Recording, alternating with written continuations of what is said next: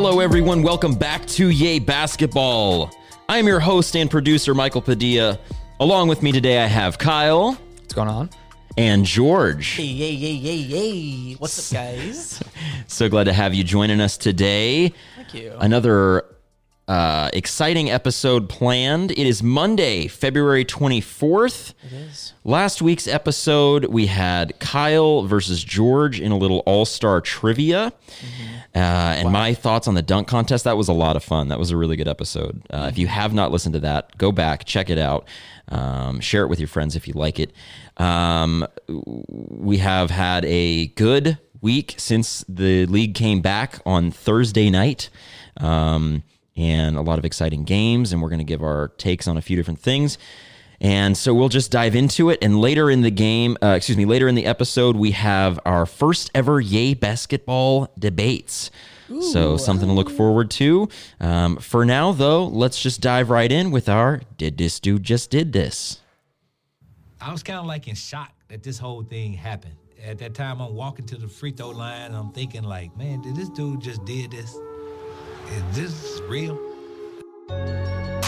That's right. It's Did This Dude Just Did This? Something that we were impressed by, shocked by, something that made us look at each other and go, wait a second, hold on. I was kind of like in shock.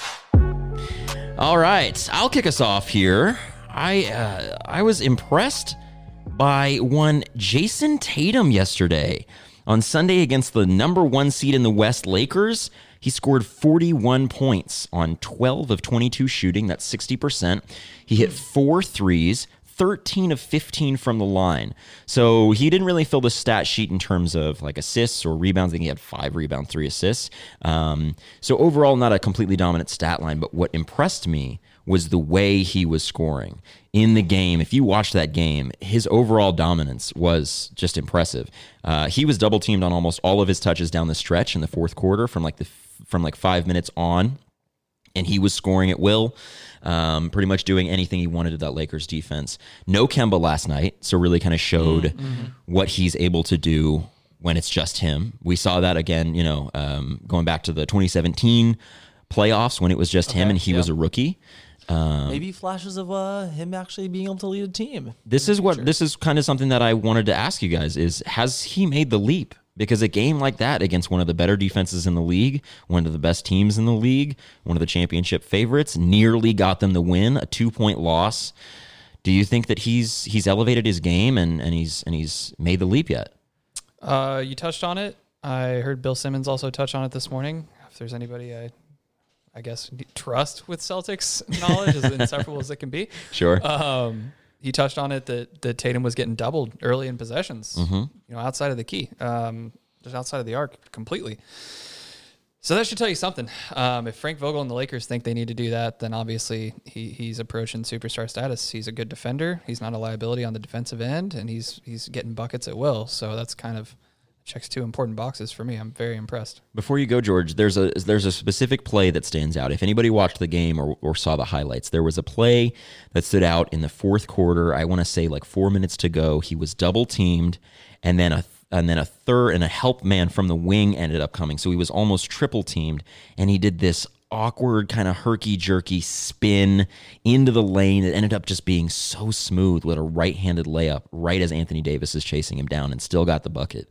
Just one of those plays that stood out to me. George, what do you think about Tatum right now? Yeah, I think that in 2 or 3 years, we're going to look back to this era and be like, oh, yeah, he was ascending. What are we talking about? Right. Of course he was reaching this superstardom. I think that he's going to be one of the best players in the league. Yeah. RIP Sixers for making that choice. Oh, I don't want to talk about that. that's Markelle sad. Fultz. That's really sad that they could have had him.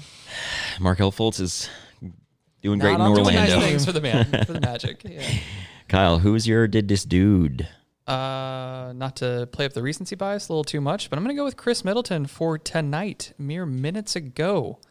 Capped the night off with 40 points, leading the Bucks to a 137-134 win over the Wizards in overtime. He had 40 points on 15 of 28 shooting, tack on 5 assists, 5 rebounds, 3 steals, only two turnovers. This just one more thing. He had the final 9 points of overtime. For Whoa. the Bucks. Closed it down for them. Wow. What a guy. The other thing that really stood out to me, he's been cooking. We were talking about this earlier. He's carrying my fantasy team right now. Past 10 games, averaging 26 points on 54% from the field, 52% from three, and 95% from the free throw line. Wow. For the season, he's still in the 50-40-90 club, but oh my God, the tear he's been on over the last 10 games is the past 2 seasons now, last year and this year, he kind of gets thrown into the debate of like, is he really an all-star? Like, is he not? It's borderline. He's an all-star. Yeah. absolutely. I think that debate kind of gets lumped into, is he a superstar or not? Like, he's a deserving all-star, one having to do with the Bucks' success, but like, if it weren't for Giannis, not what would the Bucks' success be like, but what would he personally be able to accomplish without the spotlight on Giannis all the time? What do you think about that, George?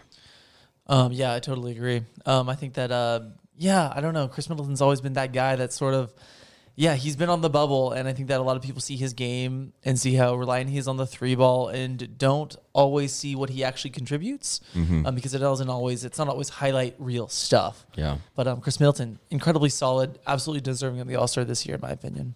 And what you said about Giannis, that's, to me, one of the underrated things he's doing this season is taking that pressure off of Giannis to even play. Yeah. Like, Giannis played 25 minutes tonight. Wow. Chris Middleton played 41. Wow, really? That's crazy. Another thing is that, like, I feel like Giannis, with his very specific play style, it's really rare to find a player that completely complements him and can lift him up or lift a team up on the same team as Giannis, and Chris Middleton is obviously doing that. Yeah. George, who was your did this dude? My did this dude is one Bradley Beal for scoring an impressive, mean-mugging career-high 53 points in a loss. Put the cherry on top of another wasted season while another one of the best guards in the East, Bradley Beal, loses a year of his prime. He scored with ease, and actually, so this was written before the end of this game, he scored on a back-to-back night. I'm going to extend my did this dude. He scored 55 points tonight. He actually had his career high, and then the next night had his career high again. He scored 108 points in 2 nights. That's ridiculous. Not 2 games that were a few days apart. Back-to-back nights. Yeah, he's not even like on the same stretch. They were literally like, he went to bed one time and then he woke up and did it again. But better. But better. And did you see God, Bradley Beal is amazing. The ESPN stat on first player to have back-to-back 50-point nights Since Kobe. Kobe in 07. Yeah. Oh my God, really? Yeah. I did not see that. That's crazy. Fitting on today being 2/24. Yeah, his memorial at Staples. Yeah. The thing that is so upsetting for me, I think you're going to talk about this in a second, is just the shit team that he's on. And did you guys see the look that he had on the bench last night as they were losing to, who was it that they lost to? The Bulls. They lost to the Bulls. The Bulls, one of the worst teams in the I East. watched some of that. And he scored. That was pitiful. He scored 53, and he's sitting on the bench, just shaking his head. Honestly, he looked like he was on the verge of tears. 2 weeks ago, I was actually doing a little bit of research. 2 weeks ago, he was actually quoted saying, "I don't care how many points I score, as long as the team is winning. I could have 80," is what he said. Yeah. Yeah. He said I could have 80 and I wouldn't care. I care about winning, not stats. That sucks. And It does suck. He's He's not. having a rough one. Yeah. Yeah. Yeah. It is like the exact opposite of what he wants. He is not in a position God, like that. The Wizards are terrible. They got me heated. You want to say something? I think I do. Fuck off. Fuck off. Fuck off. Fuck off. Fuck off. Fuck off. Fuck off. Fuck off. That's right, everyone. My fuck off goes to the Washington Wizards. First off, this franchise hasn't won more than 50 games in 41 fucking years. For reference, for everybody in the audience, that was the year Susan B. Anthony dollar coins were first fucking minted and Garfield was invented. Since then, we've opened and closed the hole in the fucking ozone and Jimmy Carter was president. In the last 10 years since then, the Wizards have retained 4 out of 17 of their draft picks, 2 of which were drafted in the last 2 seasons and haven't even had a chance to leave that shit-ass team. The other two have just capped sponges. They owe the Wizards owe $28.7 and $38.2 million out of the $110 million cap to them the next year, and one of them isn't even playing, John Wall. This will balloon to $37.2 and $47.3 million in the next 2 years. Get your shit together, Wizards. Scott Brooks is calling the team soft. Wall isn't even back, and they won't even be competitive when he does come back. Beal is your last asset worth the damn and just scored 108 points in back-to-back nights, and his career deserves more than just to be forgotten in the annals of a league of the most forgettable franchises. You can take steps to get yourself out of this treadmill of mediocrity, and I know you won't do it, and therefore I say fuck off. Oh, whoa. Damn it. Whoa. I tried. I feel like that meme when Danny DeVito was like, and then I just started blasting. Slow down there, all those killer. loaded. My God, you were really firing off there towards the end. Yeah, I slowed down because I thought I had more time. Because when we ran it back the last time, I had too much time. That's all right. That sounded great. Treadmill of mediocrity is something I really wanted to get out, but choked it out barely. It's all right. You did it. That was good. You did good, kid. The Wizards suck. We talked about this. You suck. We talked about this a little bit briefly before we started recording. That the Wizards are just one of those franchise. What are you doing? Yeah. Can't get it together. What are you doing? Yeah. You're not rebuilding.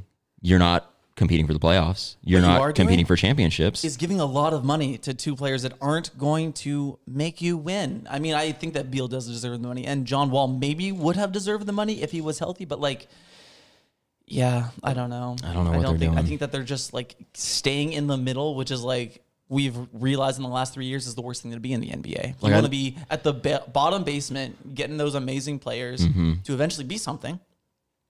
All out the Mavericks, or you want to be the best, and they're neither. They're not even close to either of them. Right. There's so many franchises, at least recently, that have laid out that formula that seems so simple. Be bad, get picks, get good players, get better. Yeah. But so few franchises pull it off successfully. But now we have this kind of blueprint like the Hawks, although they're terrible right now, they've got the pieces to potentially be great in a little bit. And then also the Grizzlies and also the Mavericks that you just mentioned. They're teams that could potentially be really, really good in the future. And the Wizards are just stumbling and bumbling around in no man's land. Yeah, they're winning too many games to be anything. Like with the Pistons and with the Cavs and what are you guys doing? Well, the Cavs are pretty bad. They're bad, but then they trade for Drummond, and That's it's kind of the thing. If Yeah, I had to I give don't an really- optimistic take for them, it's they have way more talent than those teams. And yeah, and then you have to build something. Anyway, okay, so it's time to get to our first ever Yay Basketball debates. Here we are, ready to get going.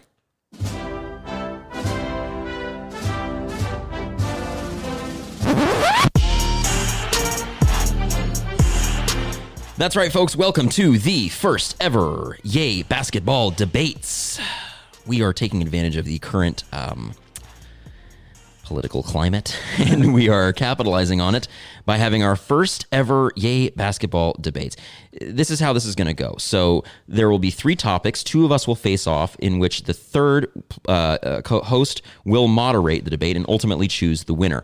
Debater 1 will have 90 seconds to make his case, followed by debater 2 with a 30-second rebuttal. Then debater 2 has a 90 seconds to make his case, followed by debater 1 with a 30-second rebuttal. Once the debate is concluded, the moderator will choose the winner for that topic. So we flipped a coin, we decided who's going first and all this and that. Kyle will be moderating the first debate, and the first question will be George and I facing off.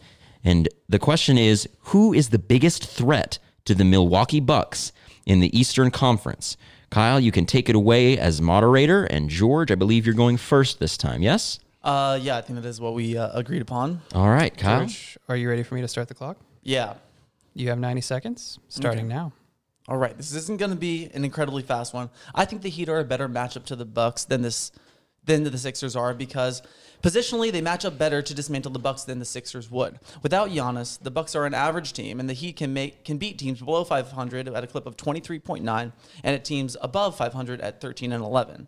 They have one of the best rim defenders in the league with Bam Adebayo, and when Giannis can't deliver at the rim, the Bucks suffer. They can lock up these positions, and when the Heat have been able to limit opportunities at the rim, they're their most effective, and their opponents had been taking 26.8 shots per game from inside the restricted area, and that's the 9th fewest allowed in the NBA. During the one game that the Heat and Bucks played, the Heat also won. 7 of the Heat players scored in double digits, while their best player, Jimmy Butler, wasn't even playing. They won in overtime And Giannis went off, and they still couldn't do it. He had a 29, 7, and 8 line, if I remember correctly. They also lock up home games at a clip of 23 and 3. Lastly, their coach, Eric Spoelstra, has more playoff success than Mike Budenholzer's, and he has matchup schemes that can absolutely outsmart the Bucks. Both Joel and Ben are also very injury prone. Ben with a back injury currently, and both are easily injured and will not play every game of the 7-game series most likely. I know that was a little bit under 90 seconds, but that's all I got. All right, with 10 seconds to spare. So 30-second rebuttal. Start now. Okay, the Heat are 15th in points per game, 25th in blocks, 18th in steals, and 29th in offensive rebound. They're 26th in pace against the number 1 team pace in the league, the Milwaukee Bucks. Jimmy Butler is a cancer, and although it may seem as if he's found a team with some structure, how many missed threes or consecutive turnovers from his teammates in a game will it take before he loses his cool and tries to go be the hero with Giannis breathing down his neck? The Heat are good, but they are young, unproven, and not ready for the task that would be taking down the 70-win Bucks. Thank you. All right. Good rebuttal. Do you have 90 more seconds in you? I sure do. Go for it. You know, you said a lot of stuff about the Sixers. I completely agree. The only team that has the best chance to beat the Milwaukee Bucks is the Toronto Raptors, the number 2 seed in the East at 42-15. On the season, the Raptors are first in fast break points, second in defensive rating and net rating, points off turnovers, and opponents' points in the paint, third in three-point percentage, and top 10 in assists, points, and free throw percentage. They're 17-2 in their last 19 games, outscoring their opponents by nearly 10 points per game, while shooting 50% as a team from the field and 40% from the line on nearly 27 assists per game in that stretch. Kyle himself said last week that when the Bucks get behind a team that is on fire, they have a tendency to fold. The Raptors can do that. They have one of the best home court advantages in the league, being in Toronto. Nick Nurse is a Coach of the Year candidate with the injuries his team has dealt with and has implemented one of the most team-oriented systems in the league. Last year, the Raptors had Kawhi to stop Giannis, but we have seen Pascal blossom right before our eyes, and he looks ready for the challenge of slowing down the soon-to-be 2-time MVP. Lowry is still one of the best defensive guards in the league and is ready to prove that last year wasn't a fluke, along with long, smart defenders like Ibaka, Gasol, Boucher, Terrence Davis. They can not only compete with the Bucks, but they can beat them. Thank you. 5 seconds to spare. You included Terrence Davis and Chris Boucher in your argument. I like that. I sure did. When did you decide to not go with the Sixers instead of? I think somewhere told along me he was going to do the Sixers. Jesus Christ! Somewhere along the line when they got mollywopped on Saturday night. Quite the diversion. And also, the Raptors are very, very good, and they're not getting enough credit for it. Okay. Well, 30-second rebuttal for George. Yeah. Yeah, Kind of 3 for 1. Give me your 30-second rebuttal. Okay. I'm just going to address a few points that I think that I could possibly respond to now that I've been transitioned or pivoted. They do have a good home advantage, but not a better one than the Heat. I think that we talked about that. That's backed up by stats. Pascal is not a replacement for Kawhi defensively. Sure, he's blossoming and he's a better player this year, but I don't think that he is anywhere near the defensive star that Kawhi was for them last year when they won the championship. And you also brought up Terrence Davis and Chris Boucher in your argument. Yeah, those guys are scrubs. Sorry, that's it. Wow. Scrubs. Yep. That's my 30-second, close to tough. 30-second rebuttal. That's tough. Okay. Michael, I like the numbers. I mean, you bring up my own demons watching the playoffs last year. Yeah. I lost to the Raptors. Sorry. That was mainly Kawhi led. I do want to say, no familiar team's with? beating the Bucks. But if there were a team to do it, Oh, yeah. The best I team. actually completely agree with that All as right, well. Easy. Yeah. Too excited. Oh, man. That is a tough one. in the East, I should say, no team's beating the Bucks in the East. Okay. I've made my decision. Okay. Wait, do you have any questions for our arguments? Like any Sure. clarifications? Ask us a question if you got. No, if you don't, think that's you fine. answered Sorry. time. Okay, just make it. Okay. So and you don't have any. I want to make sure there's no more music you had to play before. Nope, more you're good. drops? Okay. No more drops. First run through. I just want to make sure. Mhm. I'm going to go with the Toronto Raptors and Michael. you. Their speed very much scares me.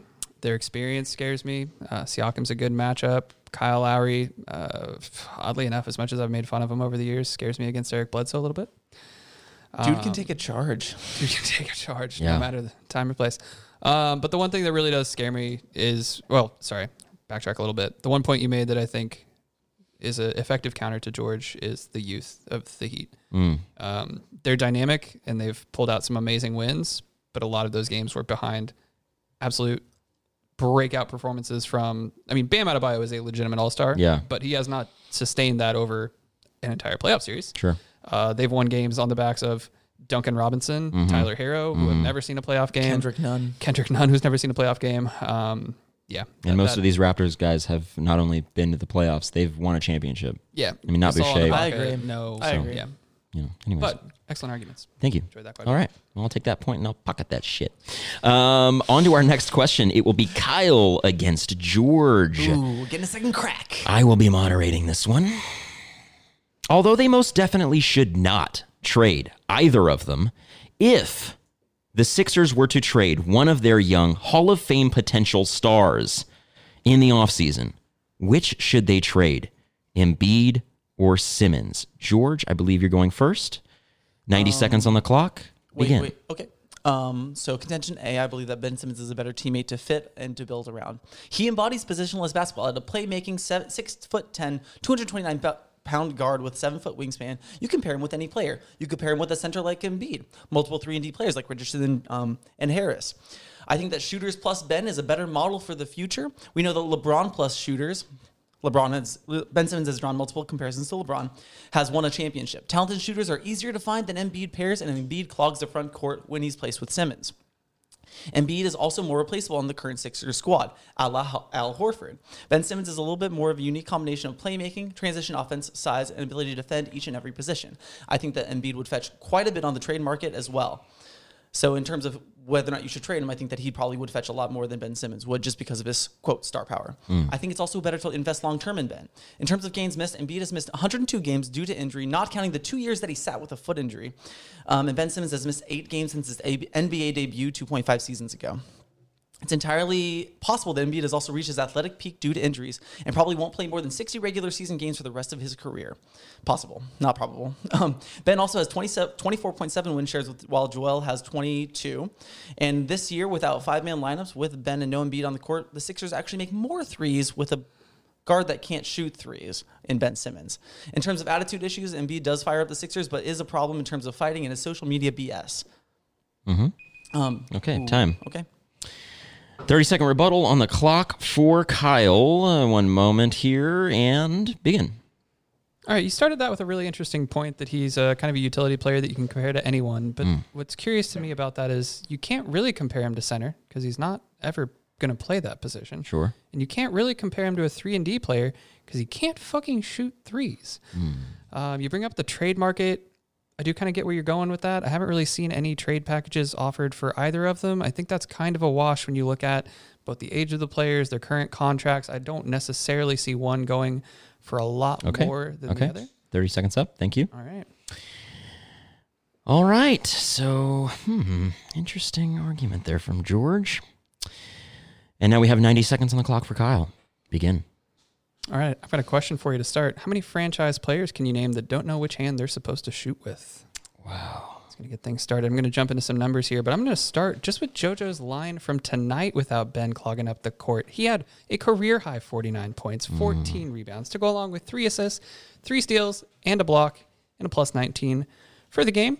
It was the 4th game this season with JoJo on the court without Ben. Those other 3 games, 16, 2, 2, and 2, a plus 24 a couple days ago. He also went for 18, 9, and 3 with 2 steals and 2 blocks back in November. And the first game this season without Ben on the court, Joel went for 19 and 15. They are 3-1 without Ben on the court this season. Sure, that's a small sample size, but it is reflective of how much it frees up JoJo to be the franchise player he's supposed to be when Ben is not on the court. So I ask again, would you rather have a franchise big man who shoots 33% from 3 for his career and improving on that with each season? Or would you rather have a franchise point guard that shoots a career 8% from 3 and is still terrified to shoot anything outside of the paint? I ask you, which one of these players gets you past Giannis? Which one of these players gets you past Tatum and Brown? Past all the roadblocks that finally complete the process? The one that started the process, Joel Embiid. All right, great argument. That was a good little word thing you did at the end there. Was. Yeah, I 30 used to seconds write for stuff. George. Begin. Just a few points I'd like to respond to. Sure, he's hot with a few stat lines, but a few stat lines does not an argument make. I think that overall Ben Simmons is better for the future of the team. He is a more serious, has fewer behavioral issues. He's humble and will be a better leader over time. Joel Embiid can't be on the court, quote unquote, if he literally does not take the court as much as he should. He plays about 60 games for every regular season. And about the threes, the team actually shoots more threes when it's lineups of just Ben Simmons 30 seconds without is up. Joel Embiid. 30 goes quick. If I could ask really a fast. question of George, you mentioned that you believe that the Sixers would receive more in a trade for Joel Embiid. What do you think that they could potentially pair with Simmons that would make this more of a better situation than trading Simmons? So I think one of the understood weaknesses of a team built around Ben Simmons is the need for shooting, and I think that they can get absolute killer shooters for Joel Embiid, and then as well as any center to replace him as well. That would do the job that Embiid does in terms of offensive rebounding and scoring in the paint, as well as getting shooters. Okay, thank you. I'll pose the same question. Who do you think that the Sixers could get for Simmons that would actually make it worth trading Ben Simmons? I just think having a capable starting point guard that can shoot the ball makes this a completely different team.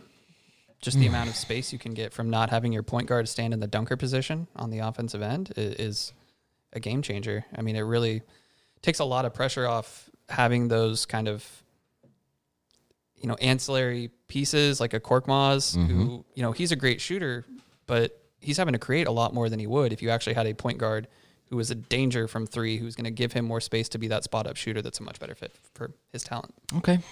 Well, I would like it to be known that I was slightly biased when I came into this. I do have my own opinion on this take. So one of you is at a disadvantage from the jump. But a really good argument made by both of you. So I kind of leveled the playing field again. I think it might be the fact that we've seen more of it. The fact that Joel Embiid has missed more time, and we see a larger sample size of what it's like when it's just Simmons and shooters. But tonight, Joel Embiid, career high 49 and 14. Jesus, Ooh. come on. It's one night. It's one night. You're right. It'd be good on the trade market. Got to trade Joe. Got to trade Oh, Joe. wow. Cool. Sorry. I almost warned you. I was like, don't talk shit on him before you. No, I makes know. his I had to decision. I tried to walk that really finely by he would fetch a lot, but Ben Simmons is still better for the team. All good right. points though. Good, really good points. Good one, good I like one. how thought out this all was. Yeah, good one. Okay. Oh, we still got another one. Yeah. We have one more, and this will be I'm the fun. moderator. This will be our final one, and then we will wrap up, and we'll send you guys on your merry way to go do whatever it is you do with your filthy little fingers, on your phones and stuff. Yeah. Phones are really gross. Yeah. Okay, so Little fingers. George, you are the next. You are the moderator for this one. Yeah, we got 90-30, 90-30. Correct. I will pose the question. Other than an LA team, being the Lakers or the Clippers, who is most likely to come out of the West? Houston, or Denver? Kyle is going first. Arguing for Denver. Denver. I'll be speaking on behalf of the Nuggets. Okay. All right, Kyle. I'm going to go ahead and start your time in 5, 4, 3, 2, 1. All right. I'd like to start this argument by taking on the persona of a scared voter. Okay. Someone scared of conflict and scared of being disappointed. And when I think of disappointment in the playoffs, I think of James Harden and Russell Westbrook, two players who absolutely cannot get it done in the postseason. And that really scares me if I'm picking a team that's going to take down the big bad Lakers. So that brings me to the Nuggets. I'd like to move on to the issues and keep this positive from here on out. When I think about how you're going to get out of the West, you are going to have to go through the Lakers at some point, and that means Anthony Davis. Your options for players over 6'8", if you're the Houston Rockets, are Bruno Caboclo, 0 playoff experience, and that's about the nicest thing I can say about him, or a 37-year-old Tyson Chandler, which sounds like a joke, but is his actual age. The Nuggets, on the other hand, can throw their own superstar at him and still match size with the rest of the Lakers with some combination of Mason Plumlee, Noah Vonleh, or MPJ on the court. You look at how the current playoff standings stack up. Seems like everything is not locked in, but somewhat believable of how things are going to shake out. The Nuggets wouldn't have to face the Lakers until the Western Conference Finals. The Rockets, on the other hand, if they get past the Jazz, would have to face them in the second round. That's a fresher LeBron, a fresher AD, and that scares me a lot more. I really think the Nuggets are the team to come out of the West, and they're going to pull it off. Thank you for your comments. 5 seconds to spare. Michael, rebuttals for 30 seconds starting in 3, 2, 1. They don't care about your big man. Go ahead and post him up 30 times a game if you want. They're sprinting down the court and hitting a three or getting a layup in the same amount of time it took you to get one entry pass to your dominant center. Nikola Jokic is 426 pounds. His favorite meal is sketty and butter with a 2-liter of Diet RC Cola and a crayon for dessert. He's a fake superstar. I don't care that he's a wannabe Globetrotter and can hit someone in a corner three every now and then. He will not get your team over the hump. The Nuggets are 18th in points per game, 26 in threes attempted, and 23rd in makes, 29 in pace. They cannot get out of the West. Let's not pretend like they can. 30 seconds up. Whew. Did you time that? That was good. Okay, take a second to pause. I'm Collect ready. yourself. Let's do it. Ready?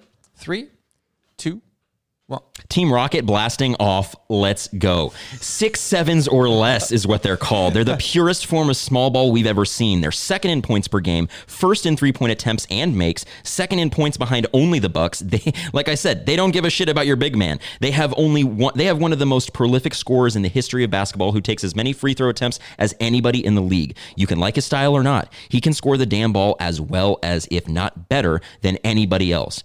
Now, I've said, as well as Kyle did just a moment ago, James Harden doesn't show up in big games, and I still believe that. But you know who does?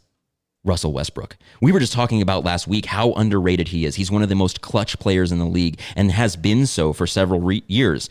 The Rockets have rebuilt their system to fully take advantage of his unique abilities, and since then we have seen Russell explode.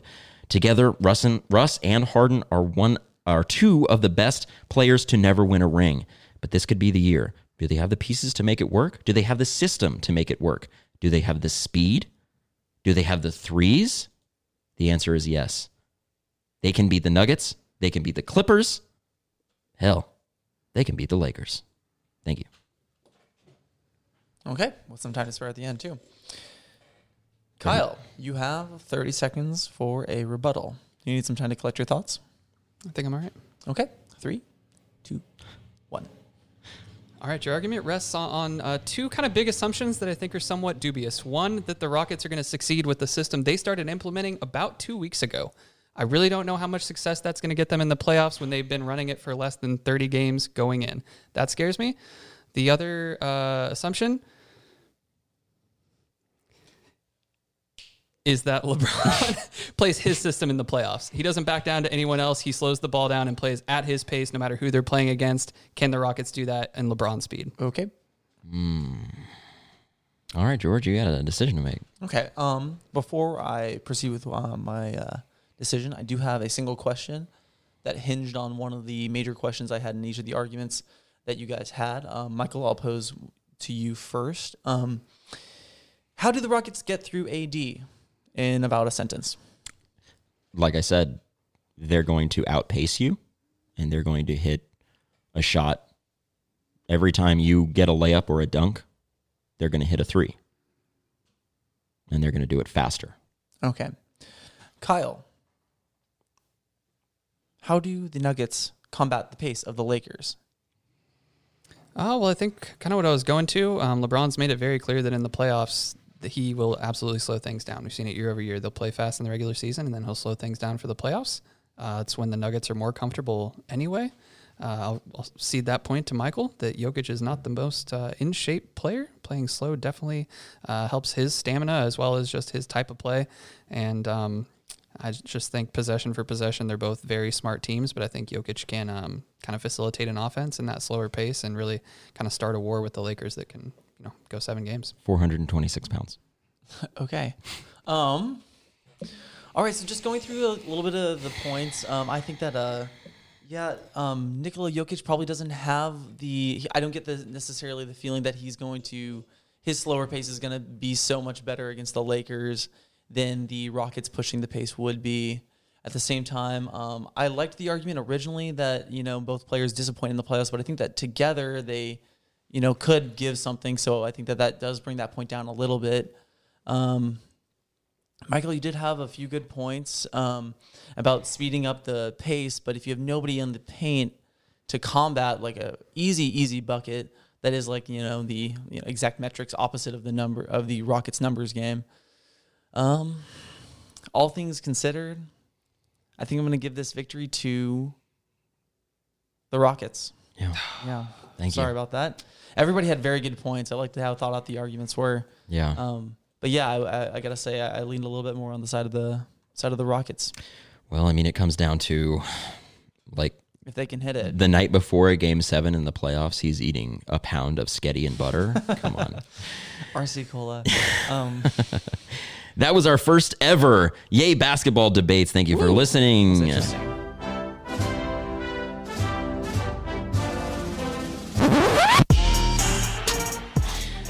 Hey.